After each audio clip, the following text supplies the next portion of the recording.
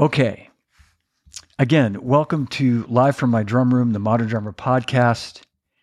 And it's a great pleasure to welcome my very good friend for many, many years, the one and only Chris Hart. Oh. There you are. All right. Woo! And welcome, Chris Hart, my old buddy. Oh, man. It's so good to see Brother you. Jay, it's great. Thank you. Thank you so much for inviting me to the room. And, you know how you and I are, and I'm one of your biggest fans. And likewise. you mean so much to me. And it's just, thank you. I'm excited. I'm sorry for the snafus we just experienced, but I'm just happy to be on with you, and thank you, audience, for your patience. And it's totally my fault. It's not. It's all on me on this one. No, we had a little audio thing getting connected, but I knew we'd figure it out. And then just now, live on the air, I was fumbling here trying to get it together. It's me. It's me. You never have issues. Yet when you invite me on, now you start to have snafus. It's me. No, I get it. It's not you. Hey, we got so many of our friends watching. We got Mike Ferris, our old buddy Mike Ferris, Pat Petrillo, Jean Nadeau, all the way from Montreal. You get the fan club. You get the chart fan club here. Oh, man. And thanks, guys, and whoever's watching and listening. I really appreciate you guys coming on board, and just thank you, guys. Oh, my gosh. Mike Ferris. Mike Ferris, yeah. Mike Ferris doesn't even tune in when I have like Pearl endorsers on the show. So I mean, that's huge, man. He's too busy, Yeah, he's a busy man. He's a busy man. But Mike, thanks for watching. Thank you, Mike. Thank you. Oh, man. So, I think everybody watching this knows who you are. I got to think, you're a popular man in the business. You've been doing what you've been doing. But just in case there's anybody who doesn't know, and this is going to be a podcast, so there will be people listening that may not know. But for anybody who doesn't know, Chris Hart is the Director of Artist Relations and Public Relations, correct? I'm everything now. Everything. Yeah. I'm everything. Even, we've been through some changes and titles and stuff, but I'm just a jack of all trades right now. Yeah. I think that happens when you've been with a company as long as you have, and all these different parts of the business. And a lot of companies went through a lot of changes the last 2 years, so they go to a senior guy like you, and they, unfortunately or fortunately, they give you a lot of stuff to do, and I totally get that. So I just appreciate that you answered my text when I asked you to be on the show. You're a busy guy, so thank you. Oh, stop, John. I mean it. For you, you know that. Well, thank you. And Therese DeMuzio, by the way, is watching, and she sends you a big hug. So you got the whole gang is here, man. I'm honored. You have no clue how excited I am to be on the show, and people have been like texting me and saying, "Chris, are you going to tell stories?" And I'm like, "We ain't got time for all those stories and stuff." If John wants me to tell a story or two, I will. But this is not a storytelling show right now. Well, I'll tell you, I would love for you at some point during the show. I'd love to hear you tell maybe one of your favorite stories about an artist, anything you want. That maybe even a story about Remo himself. Just let me know, and I'll tell maybe one or two or whatever. But great, this is not storytelling by John to Chris. So everybody watching knows that Chris is the man at Remo, and you've been there almost. It's like coming up on 30 years, right? Yeah, 2022 is an interesting year for me, Brother Jay. August 10th, I'll be celebrating 30 years at Remo. Oh, okay. And then in September, I'll be turning 60. Wow. Man. I just how things worked out, I guess, you know. That's exciting. What a year. It's a big year. Yeah, really it is year. kind of, huh? Wow. So when you turn 90, woo! You will have been at Remo 60 years. See how quick I did that math? Yeah. You're a good mathematician. So when I met you, and for anybody who doesn't know this, because Chris and I love to tell our story, we met in 1985. I moved out to LA to work for Simmons, and I was working there. And I think you came into work there not long after I started. I don't remember. I started like in the late summertime, and I remember you came in, and yes. And I'd like to think we became instant friends. Fast friends. Instant.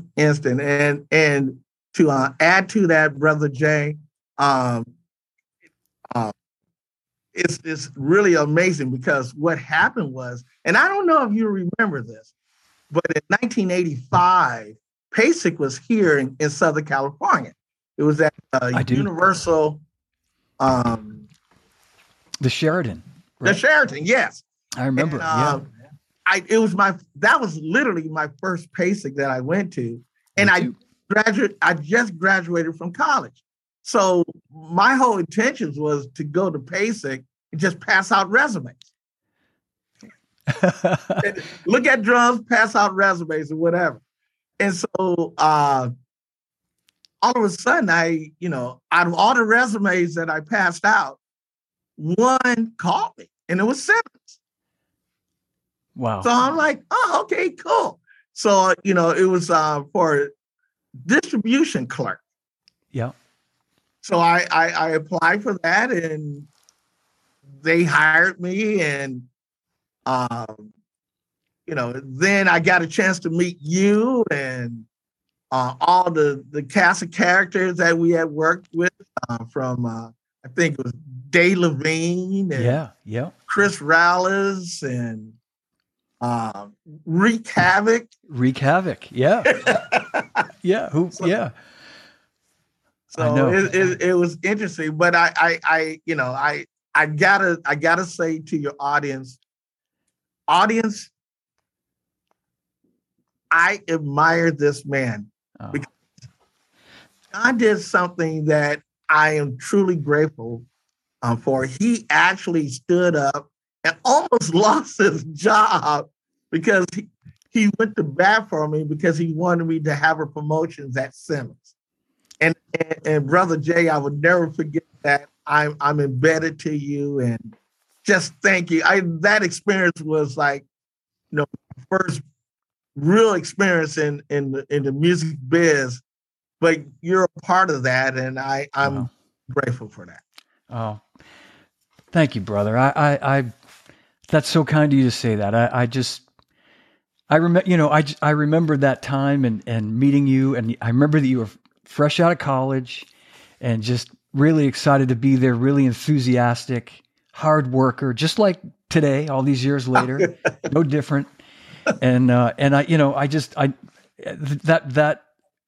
environment didn't, I didn't stay that long. I stayed a little over a year, and I'm not sure how long you stayed, but a lot of us it was around there, a little bit under you for sure. Yeah. And the nice thing is, like you said, you and me and Chris Rallis and Wreak Havoc and a couple other guys sort of stayed in the industry. Dave Levine stayed in the industry, and we'd see each other around. And then I remember, it must have been just a few years later. I guess maybe by that time I was working at Zildjian. I saw you at a NAMM show, or I saw you somewhere. And of course, we remembered each other. And I'm like, bro, and you're like, there you were at Remo, and there's that enthusiasm, and you were right in it, man. You were right in it. Oh, man. So I totally remember that as well, Brother Jay.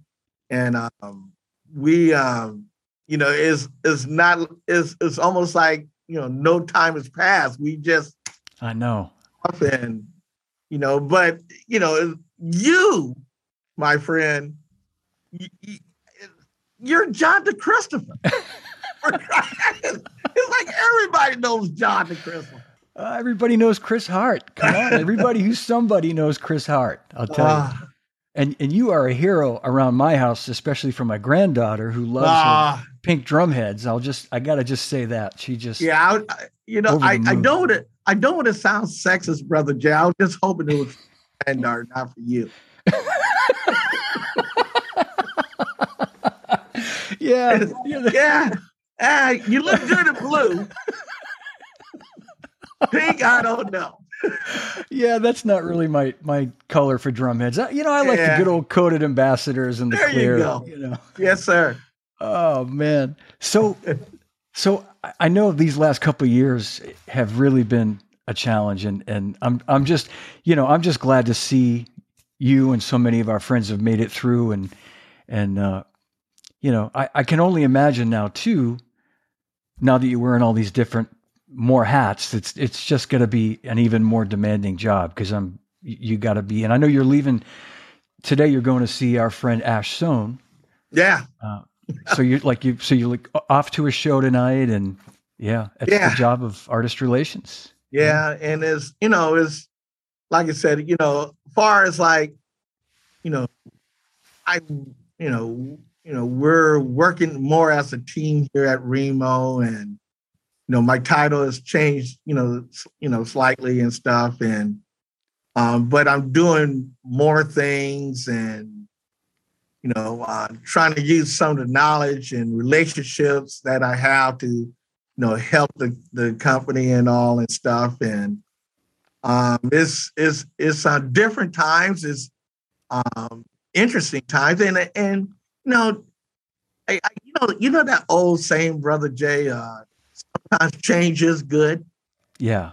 Yeah. So, I'm getting there and stuff.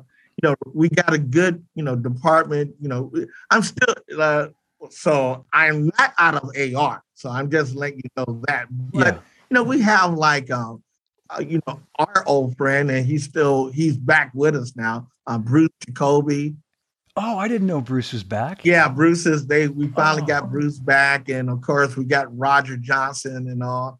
So, we're all there, and we're all trying to, do our stake to help Remo and maintain, the professionalism and the quality of service and, relationships with, not only with artists, but, the public as well. Yeah. Yep. Exactly. I mean, relationships are a huge part of it, and yes, and you're the face of that, and that's a good thing. I hear that, but yeah. No, I'm being totally real about this, Chris. That's a really good thing for Remo, and we're going to talk about that too, about Remo the company, but we'll talk about Remo the man, who I know you're very close with. But I don't know if I ever told you this, or if people watching know this, but I actually used to work in artist relations. I used to dabble in it myself for a little while, so I know what you're talking about. It's a little bit, just a little, a little bit, yeah, and I. People tell me I was not very good at it, so I stepped away, and that's when I became a podcaster, and that's really what my life's work has become. Hey, Brother Jay, you're setting the standards for many of us. Wow. Oh no, man, you're. But I don't know if I can do podcast. I can get a mic setting straight on my computer, let alone do what you do. Oh no, it's one of those things. What's the necessity is the mother of invention, they say, right? So it's just you figure all this stuff out. I know I still don't really know what I'm doing here. As people saw at the beginning, I'm like going, wait a minute, I lost Chris. Where'd Chris go? Oh man, but I would love to. I would love to talk to you about Remo the man, who I know you were very close with. And I remember, I guess it would have been 6 years ago, 2016, that we lost him, I think, if that's right. I think we lost him before Vic. Oh, Vic was 15. So it was after. I think it might have been. And I remember. I got a reverse. Yeah, and those guys. Well, we can talk about their relationship too. And but I remember you came. out to New York to the cutting room, and you had a special day to remember Remo, you and Bob Yerby, and you guys did this incredible presentation. I mean, it was so moving. It was amazing.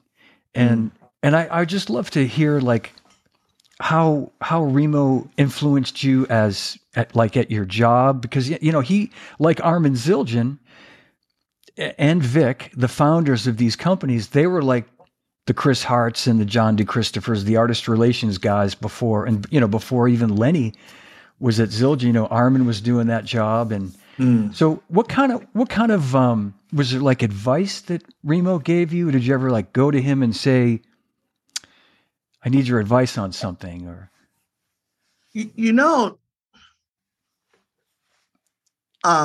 my relationship with Remo, this is like really strange. When I started at Remo, I was a data entry clerk, and this is we weren't in this building here. We were in the old Remo building on Raymer. Yeah, North Hollywood. Yeah, on the tracks there and stuff, and we used to have like all the drummers. This would be nice for the audience to know. We used to have like these jam sessions at lunchtime. We literally we get an hour for lunch.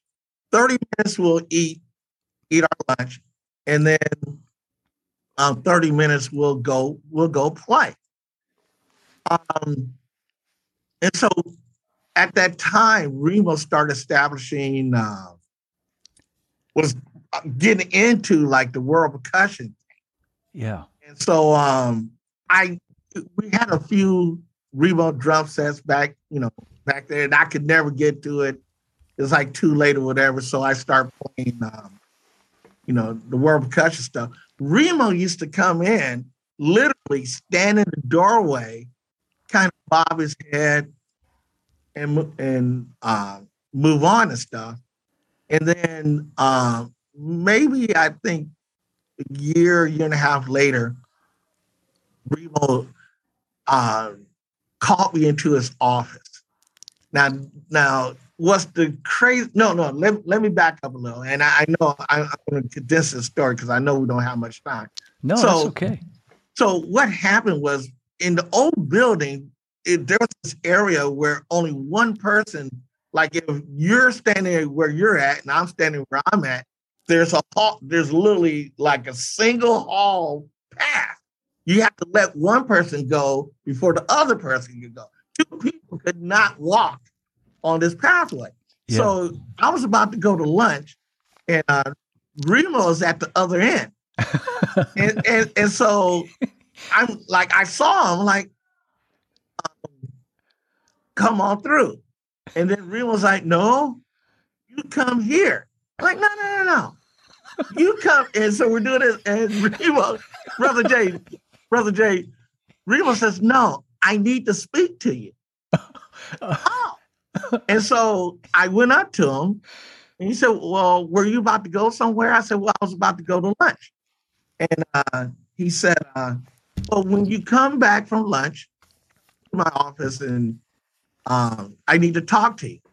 And so, like, oh my gosh. So, yeah. Brother Jay, that was the worst lunch I ever had. I'll bet. It was the worst lunch. I went to I don't know what they call it on your end of the coast, but on our end of the coast, we have like this place called Carl's Jr. Oh, sure. Great burgers, man. Yeah. So I got I got like a chicken sandwich combo. Brother Jay, I took maybe one or two bites and I threw everything away. So I go back into the I go back to the office. I go directly to Remo's office. He's sitting there. He said, oh, come on in and close the door. Oh. You're thinking, oh, no. And so I'm like, oh, here we go. and so I go in, close the door, and he then proceeds to tell me, hey, I can tell that you have some knowledge in world percussion as well. We're about to start our world percussion line, and I need a guy to manage the world percussion line. And so I'm promoting you to the marketing department. You're going to be the marketing manager over World Ethnic Percussion for Remo. And Brother Jay, I don't know Remo. I don't know if he's kidding, if he's serious. And this is literally my first formal, conversation with the guy. Yeah. And so I'm looking at him like, wait, are you serious? He said, yes, I am. I'm serious. Yeah, Remo didn't kid. He doesn't really kid. And he didn't joke around much. No, he's not a jokester. and so I'm like, wow, okay. So that's when I got promoted to the marketing department, and things, start going and stuff. So that's when I started learning more. I'm sorry I went the long way around to answer. No, this is great. But then I started getting more entangled with Remo Belli, or let's say Remo D. Belli, the person. Yeah. How he is, and his actions and how he thinks and stuff. And the one thing that I tell people, that what I learned so much from Remo, I learned a lot. But the one thing that just really stands out, he is an incredible listener. And it's like things that I don't think he hears in a conversation, he hears and he'll repeat it. And I'm like, wait, you heard that? Wow. And so that's the one thing. If anything about the man, he's very knowledgeable. He has a very creative mind. He's many of the things that you probably heard about him. Yeah. One thing I don't think people know is, like, literally when you literally having a conversation with Remo, and he's listening to every word that you say. That's huge. That's huge that he's processing everything. Oh, he's processing it. And just like, wow.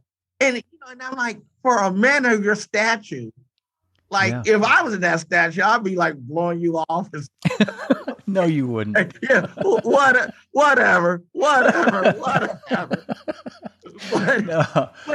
for him, it was like, wow, he really listens. And I really, that's the one thing that I'm really most proud about, that when I talk to people and stuff, I became a very good listener because of him.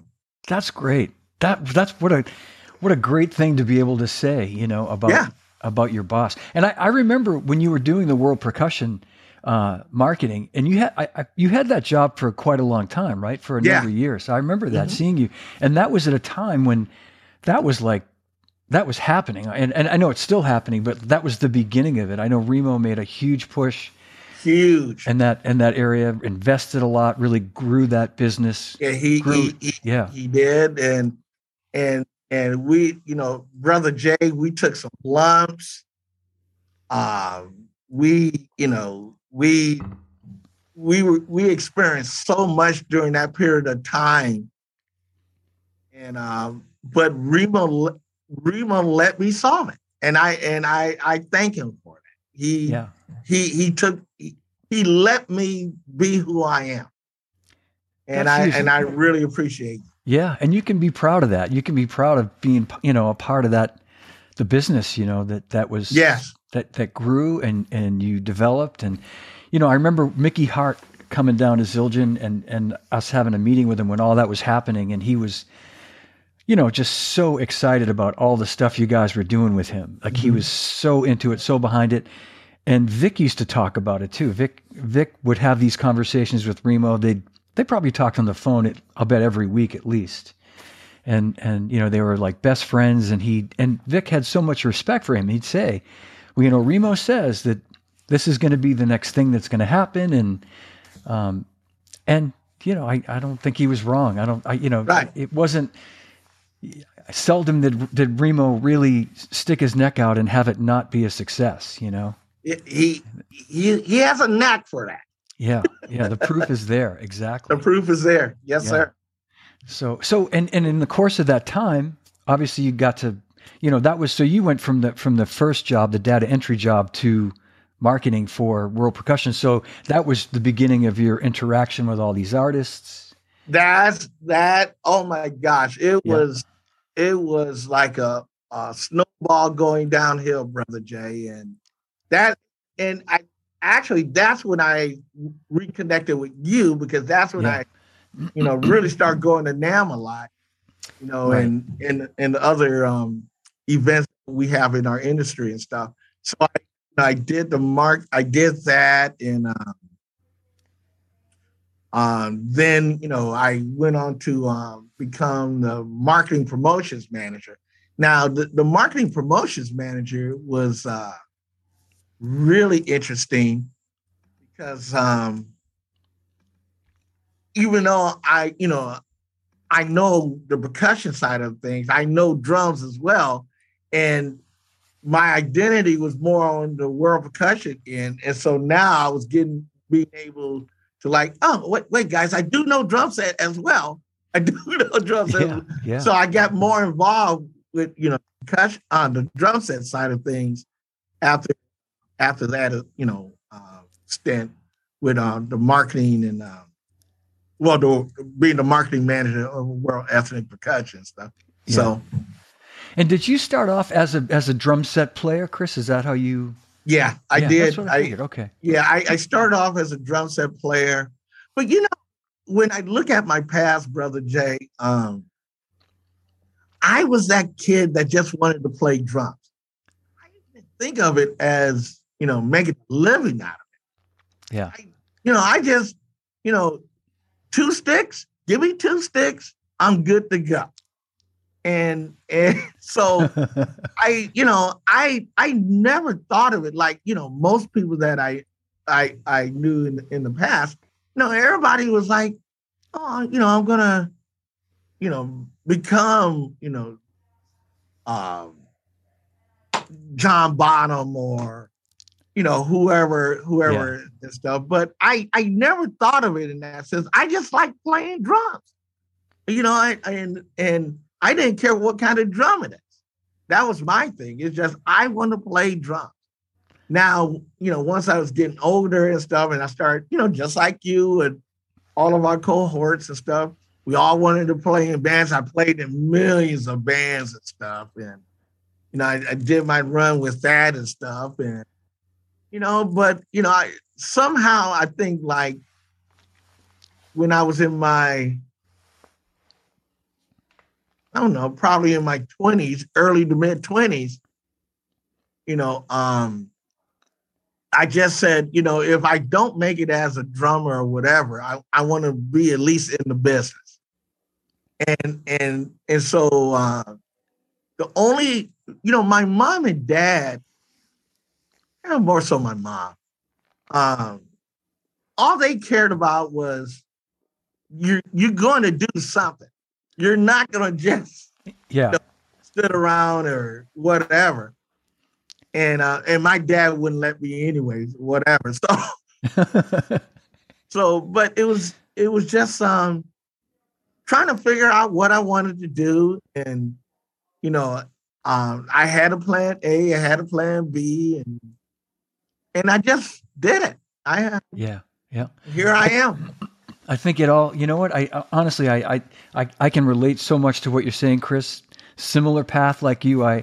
When I met you out in LA, I'd moved out there because I wanted to pursue playing the drums, but I'm a couple years older than you. So by the time, end of 1985, I'm 25, and the whole playing in a band thing isn't panning out the way that I thought it would. No surprise. I wasn't the only one with that idea out in LA, and like you said, things, I started thinking more about the business side of it and the industry. And I honestly, I recognize that in you. You are I've told you this before too. When we worked together at Simmons, you wanted to learn about everything. You had questions, and, you weren't obviously just a guy coming in there, a drummer by, a guy just working a day job, to support your drum habit. You really were enthusiastic about like learning and growing. And so I'm not surprised that by that time. Yeah, thank absolutely. You. So, yeah. And Brother Jay, like right now, I'm just, I'm looking at things like close to 30 years later, and I'm a very thankful man. And I have met so many people, and young and old, and I met my heroes. It's just odd. Like when I speak to my old friends, and they they might have. We'll talk about like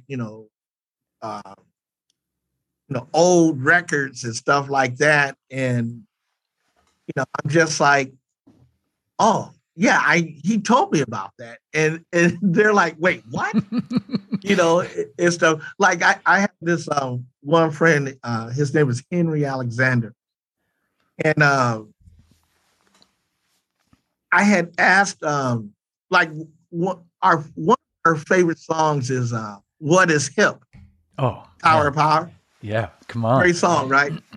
So I and I'm not gonna say if it was a mistake or not, but I think one of the greatest bass drum solos is in that song.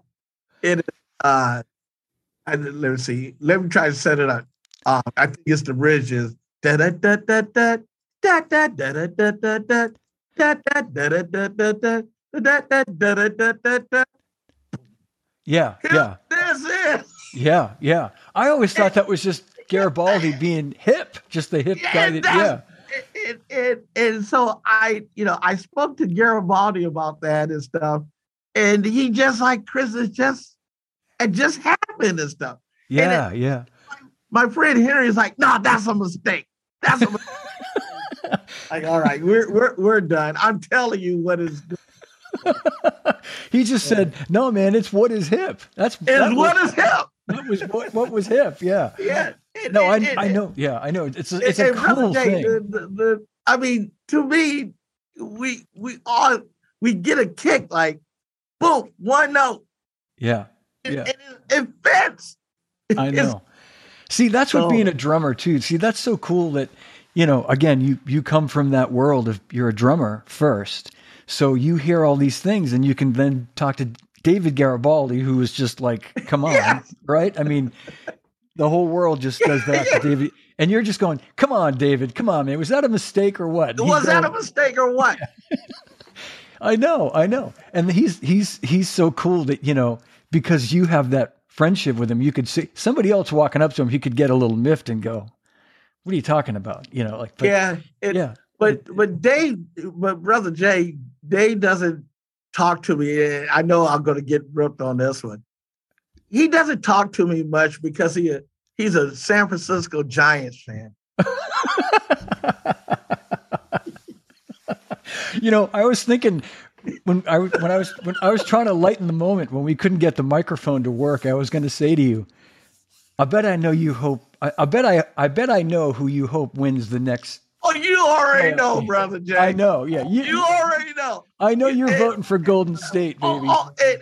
And let me tell you, I am vocal about that. I know you are. And I love you anyway. There's no way I can let your Celtics take over my Los Angeles Lakers. I'm the same way.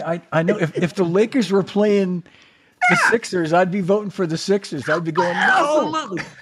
You probably go to the freaking Philly home game just to see the Lakers get beat or something. There's no way. You knew it had to go here. You knew it had to go here at some point. Oh yeah. And Brother Jay, this is when we talk about like relationships and stuff. And someone had asked me about, do you have like, what is the best relationships that you have? I said, my people, I got great relationships everywhere. I mean, at least I think so. The most fun I have is definitely with my Boston people. Yeah. this thing with us and the Lakers and the Celtics, and you guys just don't understand. And then I get grief like Lee. There's a guy here. I don't know if you know Leon Mobley. Oh yeah, sure. Yeah, so, from Boston originally. Yeah. Yeah, he's from Roxbury. Yeah. And so, I get on his case, and I get on, and oh my gosh, don't let me even start with Neil Larrabee. Oh yeah. Well, you had to jump in one time on that one and stuff.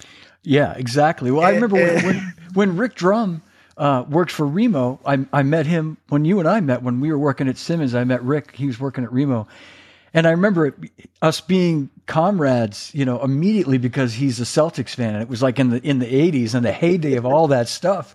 And he'd call me, when we got to know each other, he'd that voice Rick Drum has, he'd go like, I'd hear his voice in the other end. John, what happened last night? Have they ever heard about playing defense? I mean, geez, but and we get into this whole analyzing the whole game, it was so funny. By the way, Jeff Hamilton is watching right now. I know. Talk about legend. You said he's on? He's watching. Yep. He's watching. Hammer, I don't like you. I hope you see my face right now. I don't like you. You keep talking about my Lakers. I don't like you. Oh man. I got to jump back. We could keep talking about all this stuff all day. When you were talking about, he says same to you. Jeff says same to you. He is such a funny dude, man.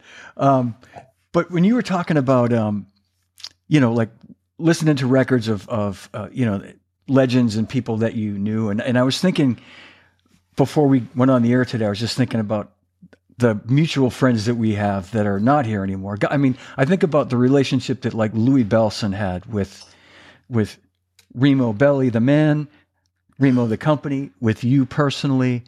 And I was just thinking, if only to say how lucky you and I both are to have like been alive at the time that Louis Bellson walked this earth, and, we could see him and have dinner with him and go see him perform and talk to him on the phone, and just, a man that was just one of the most incredible humans, let alone his drumming, just incredible. I'm gonna tell you two quick stories right quick, brother. Yeah, please. Yeah. Here's the first one.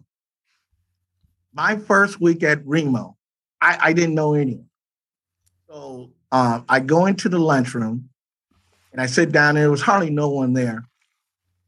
The gentleman walks into the lunchroom, and he says, and it's empty. It was probably like maybe three of us in the lunchroom. And it was pretty large lunchroom.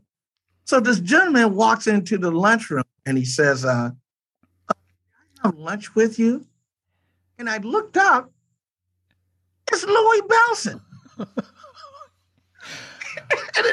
Now, Brother Jay, I'm looking at him. Are you kidding me? Of course, sit down. So so Louis sits down, and and he had like his lunch bag and stuff. So he's pulling out his food, and him and I were talking and eating. He's like, "Oh, is your first time?" I'm like, "Yeah, I just started this week, Mr. Bellson." And Louis said, "No, just call me Louis." Just kind of like, "Okay, Louis." And stuff. And so we're talking and we're eating, and time goes on, and we're laughing like we're old buddies and stuff. And so, Brother Jay, check this out. Oh, that's so good. So Louis goes into his bag and he pulls out like this aluminum foil. The aluminum foil, I don't know if you can see it, it's like a rectangle, something like this and stuff. So I see him pull out this aluminum foil. So he's unraveling the aluminum foil. And I'm like, oh, he's about to have some dessert and stuff. So we're talking and stuff. And so then when he finished unraveling the aluminum foil, it's a piece of cake. So Louis says, Chris, would you like a piece of cake? I said, no, Louis, I don't need a piece. And he's like, no, really, I want you to have a piece of cake. And I'm like, no, that's okay. I love it. And so we're going back and forth. He's like, no, really, Chris, just I insist. That's the Italian in him, by the way. Yeah. Yeah. And so I said, okay, all right. So he cuts me off Brother Jay, he cuts me off a piece of cake. He gives me the piece of cake and I ate it. So I'm tasting it and stuff. And so Louis says, do you know what kind of cake that is? I'm like, no, I really don't know.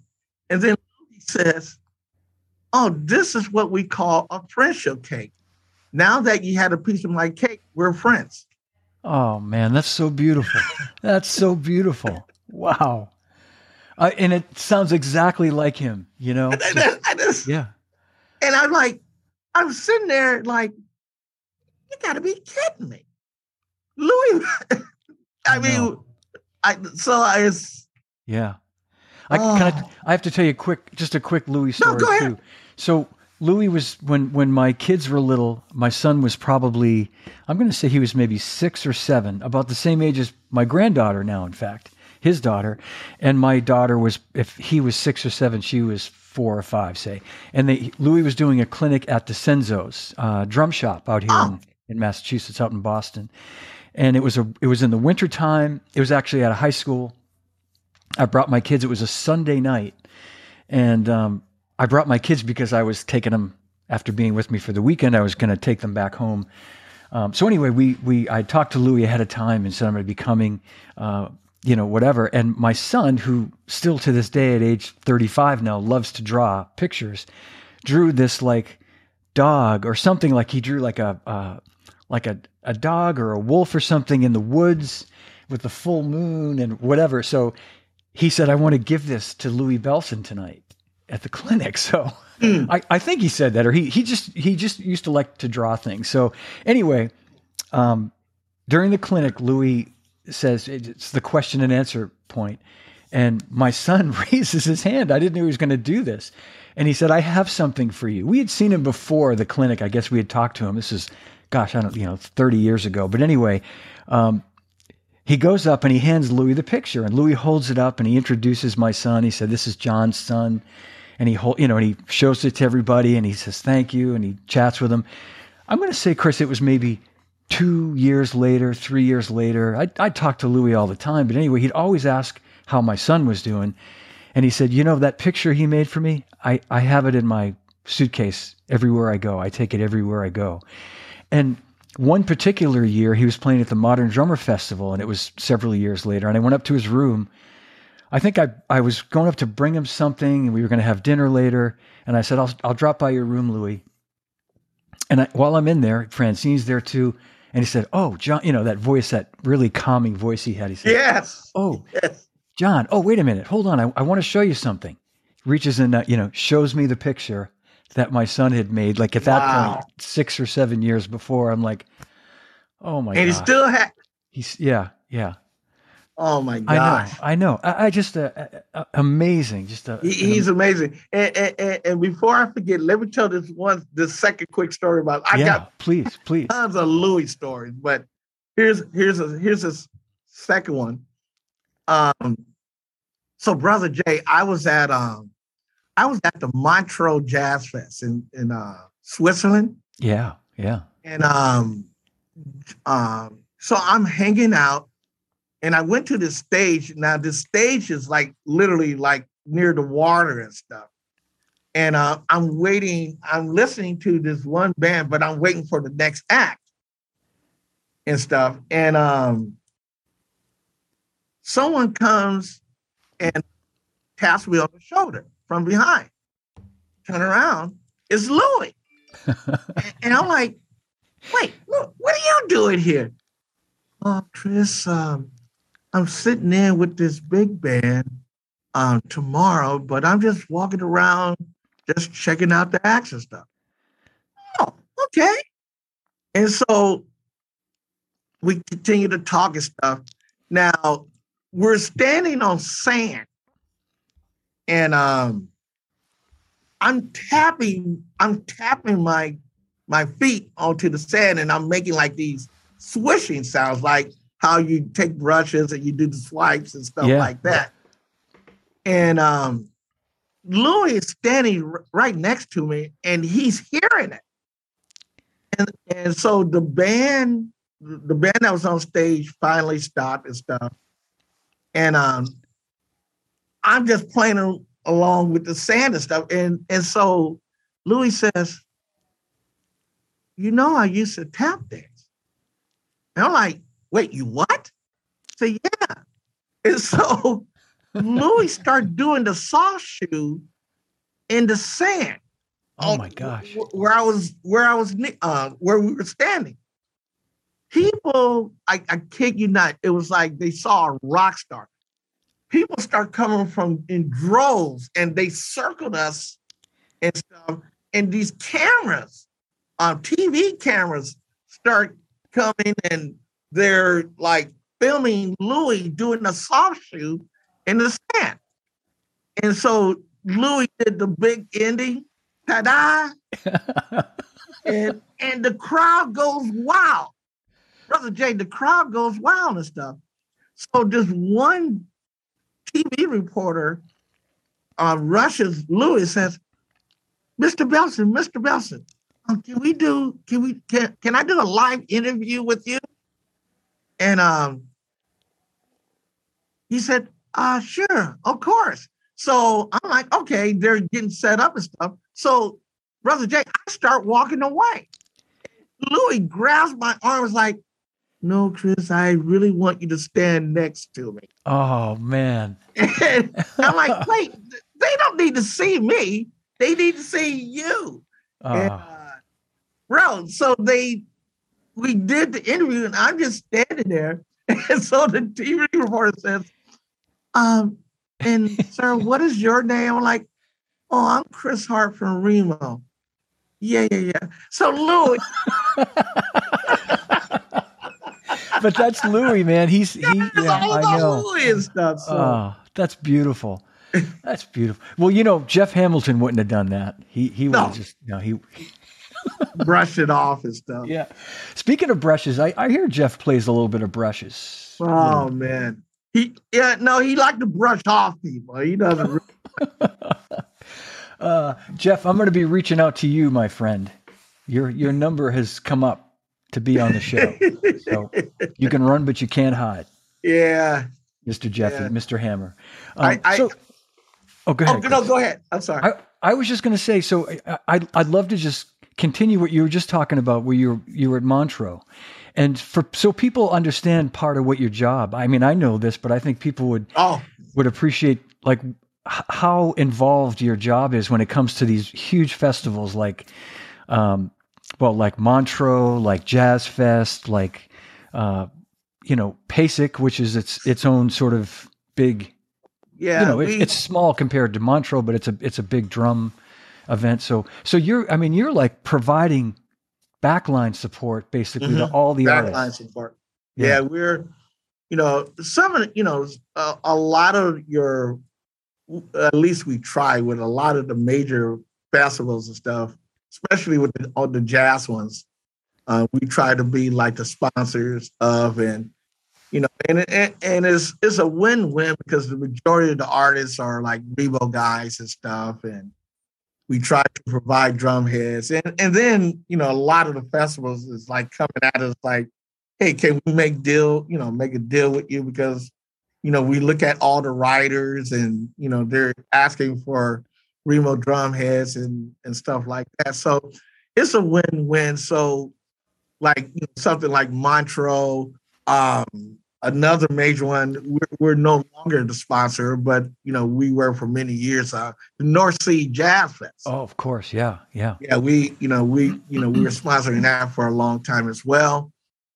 And it goes on, and like when you get like domestically here and stuff, like the Monterey Jazz Fest in Monterey, California.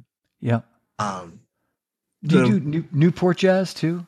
We don't do Newport. We, that's something, I know, a few people have asked me about, but, No, we don't unfortunately do that one, but there's one. Well, excuse me. It used to be called the Playboy Jazz Fest, but but now they changed names and now it's the Hollywood Bowl Jazz Fest. So we're a sponsor of that and a few other ones, and So we try to spread our wings as much as we can.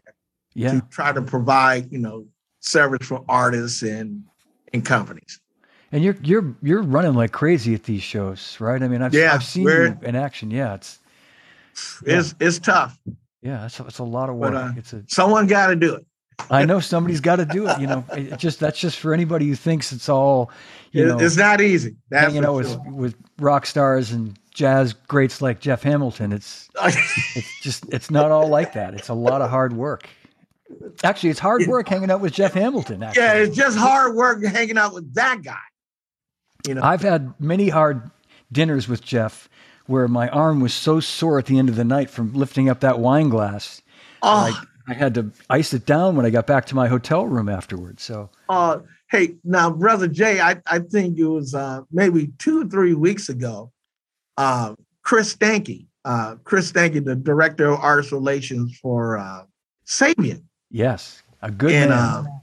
Very good. And his lovely fiance, Jules Thomas.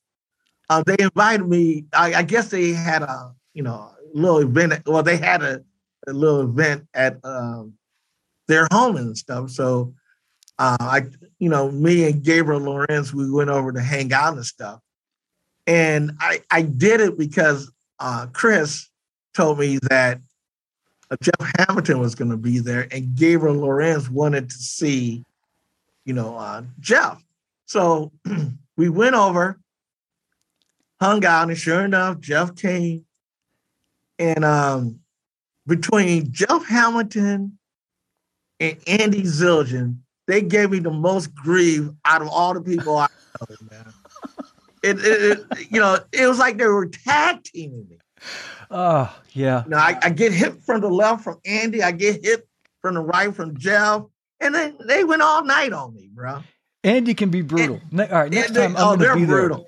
I'm going to be there. I'm going to be there to support, to back you up.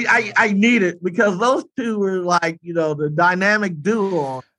They were going at me. And this is after 1 or 2 glasses of wine. I'll bet it was good wine though. If Jeff was there, good wine. It was good wine. Yeah, it was. He doesn't mess around with that stuff. Yeah, Andy and Jeff just went at me and stuff. So especially Jeff. Yeah. Hey, I gotta as we're getting close to the end here, I gotta just tell you, Eggy Castrillo is watching, and our brother from right here in Boston, and he's asking me to ask Chris about the party at my home with Giovanni Hidalgo, Horacio, and Victor Mendoza. Must have been after one of the Berkeley Percussion Weeks, I'm guessing, some years ago.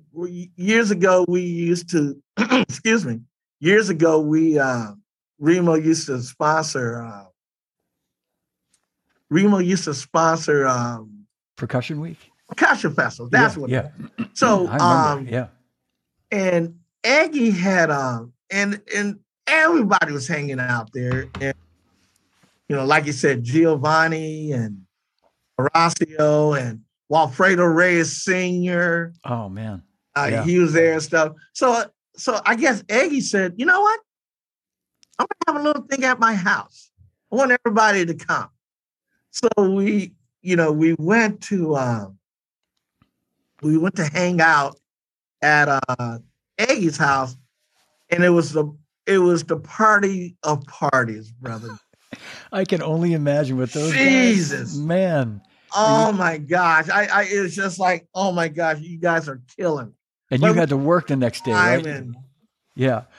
What those guys don't realize is like, you go back to your hotel, right? And the next day you got to get up at whatever time and be there for the clinic and set the stuff up. They don't care. They don't care. Yeah. They don't care. I know. No. See, again, folks watching at home, this is the stuff that As I mentioned earlier, Chris might remember, I used to work in artist relations a little bit. I dabbled a little bit. And I remember those. A lot. But I remember those hangs where like, you're going, man, why did I do that? Why did I? Why? I know. Oh, man. Oh, and Eggy's saying the Chinese restaurant. I can only imagine. It sounds like it was yeah. Mai Tais. I tell you later, it's about a dog. Oh. All right, we'll save that when we're off. It's about a dog. Man. Brother Jay is classic though, but it's about a dog. Oh man! I gotta squeeze this one in too because I know. Yeah, please, yeah. Dean Anderson, remember Dean? I sure do. Yeah, absolutely. Yes. So Dean was when I talk about my Boston foes, like you others, Dean was notorious on me, bro. Dean used to like kill me majorly and stuff. So I'm going to make this real short. So when Dean retired, Dean was the chair of percussion at Berklee, everybody, if you don't know who Dean was. Yep. No, that's okay. Yep. Okay. So when Dean retired, we were asked to do a presentation. And so it was Pearl, it was you guys, when you were at Zildjian, and it was Remo. So we all had our nights. There was a Pearl night, Zildjian night, Remo night. I think they stuck me in the middle between Pearl and Zildjian. So during the day of our evening and stuff, during the day, I see Dean, and Dean is just, regular casual clothes and stuff. And we talked and blah, blah, blah. And everything, Brother Jay, everything is fine and dandy. We get to the evening of the presentation and all. And I see Dean, and Dean is in this tan suit. I'm like, bro, you dress well and stuff. I'm like, oh, this is great. So I'm Brother Jay ain't thinking nothing of it and stuff. So the presentation goes on, and then they bring Dean out, and then they brought me out, and now I have like this plaque that Remo made, for Dean. And so Dean, before I go to the podium, Dean says, wait, I want everyone to know that Chris Hart from Remo is from Los Angeles, California. Oh, no. Oh, no. And I'm like, oh, no, I know what's coming. And so Dean says, wait. So he pulls off his blazer. He unbuttons his shirt and he stretches it out. And on the shirt, it says, beat LA. Wow. And the crowd, brother, the crowd goes ballistic. So Dean hops back on the mic. He says, let's give Chris Hart some good old Boston lore and stuff. And he starts this chant, beat LA, beat LA. And I'm just standing there like a nutcase, like, really? You're gonna do this and I have no comeback?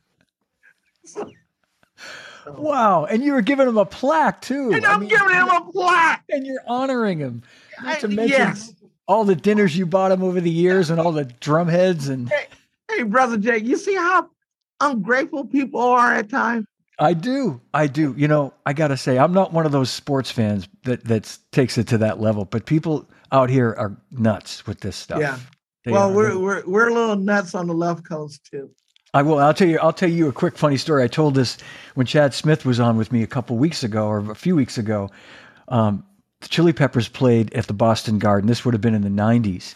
And even though Chad's a Sabian guy, he invited me. You know, we were friends, so I came to the show. And at the end of the night, they had just finished like playing their encore, and they were finally done for the night. And they're all standing up front. And Flea, the bass player with the Chili Peppers, you know, comes up to the mic, and he's looking up at the ceiling, and there's all the championship banners hanging. You know, at that point there were 16 hanging, and he says, "You know, I've been wanting to say this for a long time," and I'm just like watching him. He goes, "Celtics suck, Celtics suck, Lakers rule, Lakers rule," and the crowd had been like giving him a standing ovation up till then, and then they just like, "Boo, you suck, you suck." It was like they just turned. You know, it was like. I bet it did. Yeah. Brother Jay, because Flea is a huge Lake. Big time. Yeah. Oh my God. Well, Brother Chris, I won't keep you too much longer. I know you got a busy rest of your day, and you're going to see Ash. I'm fine and stuff, and I know there's other topics that you wanted to talk about, and I'm so sorry that I went on this.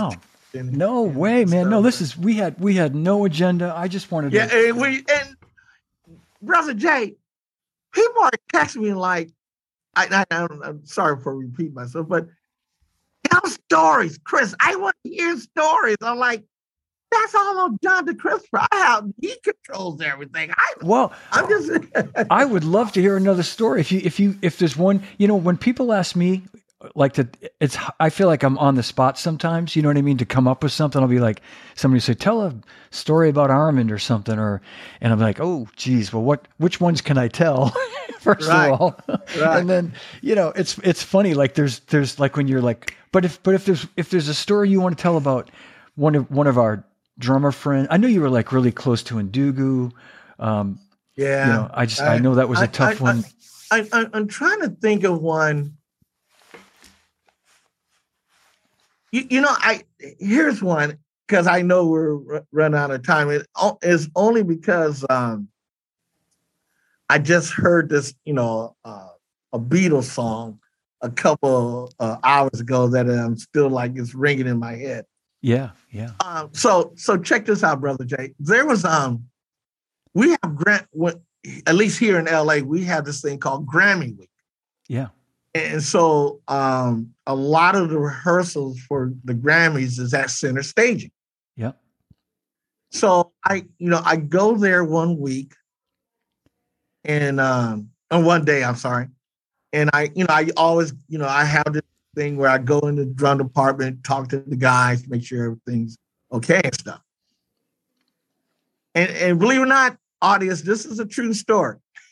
I know it's going to be hard to believe, but it's a true story. So I leave out the back door of Center Staging, and there's just a crowd of people just all out in the pathway and stuff. And there was one that was near the door, and I couldn't open the door. It was so many people and stuff. So they let me out and stuff. And so I'm looking, and I'm looking for like Johnny Lord. Now, Johnny Lord, for those who might not know, is like an integral part. I call him one of the. He is Center Staging, in my eyes and stuff. Me too. So yeah. I'm looking for Johnny Lord, and I'm like, oh, I see him in the distance. So I walk over to Johnny Lord, and he's talking to Abe Laboriel Jr. So I loved up Johnny Lord. I loved up Abe. So the three of us is talking. Probably 10 minutes later, this guy comes and he says, Craig? And I'm looking at him and he's looking at me like, Craig. And I'm looking at him like, no, you're close. It's Chris. And he's like, Chris. So it's Paul McCartney. Oh my God. I was going to say, did he have an English accent? Oh my God. And so now John Lord and Abe Laboriel Jr., they're looking at each other like, wait, you know Paul McCartney? and so Paul's like, man, Chris, I haven't seen you in so many years. How you been? And stuff like, "Oh man, I'm fine." And and we're talking and stuff, and he said, "Man, well, I saw you walking out the door. I'm doing all these interviews here, but I recognize, like I just wanted to come by and say hi to you. Is everything okay?" I'm like, "Yeah, I'm still at Remo, still doing my thing. Everything is fine and stuff." And so Johnny and Abe are like, just like, "What in the world is going on here?" and stuff. He said, and so then Paul says, Are you going to go to the Grammys tomorrow?" I'm like, "Yeah, I'll be there." He said, "Okay, well, hopefully I see you then." I was like, "Okay, I look forward to that." I said, "Okay, take care, Chris. Let me get back. Let me answer some more questions and stuff." So Paul McCartney leaves. He goes back to answer questions. Abe and Johnny are like, "What just happened?" I'm like, I can't really tell you. I can't. And Abe was like, "Chris, how he actually almost remembered your name." Like, yeah, that's amazing. So you had met him years before, and he remembered you. Yes, it gets worse. So I finish up everything at Center Staging. I go back to the office. So at that time, the team was me, Matt Connors, and Michelle Torres. Oh, sure, yeah. So I'm telling the story to Matt and Michelle about what just happened at Center Stage. Now, Brother Jay, I can understand them saying, "Yeah, sure, that happened," but believe me, they believe me. I said, "Yeah." No, you had witnesses though. I had witnesses. Yes, yep. sir. And Johnny Ward, yeah. So Matt, I don't know what happened to Matt. Matt couldn't make the show. So I asked Michelle, I said, "Michelle, if you want to go to the Grammy Awards, you could come along with me since Matt is not going." And Michelle said, "Sure, I would love to go." Next day comes. We're backstage at the Grammy Awards. We're backstage, and I see another crowd, and I kind of looked, and I saw the top of the head. And I saw it was Paul. I kept walking. A couple of minutes later, this guy's running like, "Chris, you made it! You made it!" Now look, it is Paul McCartney again. And so Paul gives me this hug. Now, Michelle, I know a lot of people don't know, Michelle is standing there stunned. She's hyperventilating. She's like, "I can't believe this is happening and stuff." So I look at Paul. I said, "Hey, Paul, hold on one sec. Paul, I need you to meet my co-worker, Michelle Torres. Michelle Torres, this is Paul McCartney." And so Paul says, "Oh, hi, Michelle. I wrote a song about you." Michelle is standing. I thought she was going to faint. Brother Jay, I thought she was going to faint. Oh, my God. See, this is what I'm talking about you. This is the effect you have on people. I'm telling you. And so Paul said, "Man, Chris, it was so great seeing you yesterday, man.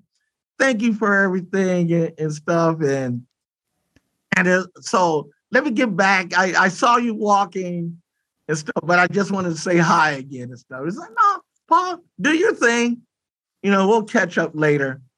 And so that wow. He said, "I saw you standing there." Oh my, Chris, I'm so glad you told that story. I'm so glad I didn't let you go without, and you were able to tell that story. That's awesome. And so I saw like Paul did.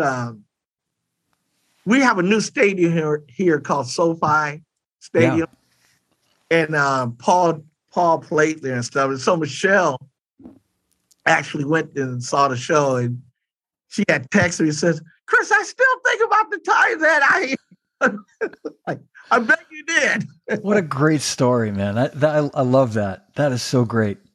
Yeah, And it just confirms what I was saying and what everybody already knows about you. Just have to meet you one time, and that's we're not going that far, Brother Jay. I'm still trying to get on John DeChristopher status. Oh, come on. No. Well, brother, this has been such a thrill and an honor to have you today and thank you. Catch up. Thank you so much. And again, I can't tell you how much this is an honor to be sitting here with a man that I one of my heroes in this industry. And, you set the standard of how people should be respected and dealt with, and how you and what you have done in the past, Brother Jay, is like just amazing. And I'm just glad to, follow your path. You're such an amazing man. And I sing your praises as much as I can, because you truly deserve it and more. Thank you, Chris. And I do yours. And I just want to say that you're setting an amazing path yourself, my friend. Really. I thank you. Yeah, I learned from the best. Well, thank you, brother. All right. Well, I did dabble in it for a little while, so I'm beating that thing to death. Sorry. Thank you. All right. Well, hang tight for 1 minute. I want to thank everybody for watching, and especially my good dear friend Chris Hart for being here today. And thanks you guys for hanging in there. Chris, sit tight for a minute if you would, and I'll end the live stream. But a big hand, everybody, for Chris Hart, the man that is Remo. I wouldn't go that far. Oh, and I just really quickly, so these are some vintage Rototoms and a Rototom timpani that belonged to my father-in-law, Vic Firth. I'm lucky to have here in my home drum museum. So don't get rid of it, Brother Jake. Hold on. No, never. Yeah, look at this. Oh, I can't really reach it, but anyway, it's a very rare timpani Rototom, and the original chrome Rototom. So anyway. Bob Terry, love you, brother. Bob Terry says, two of the best. Thanks for watching, Bob. And Tim Kamanchuk, we love you too. All right. Thanks for watching, everybody. Big hand for Chris Hart, and we'll see you soon.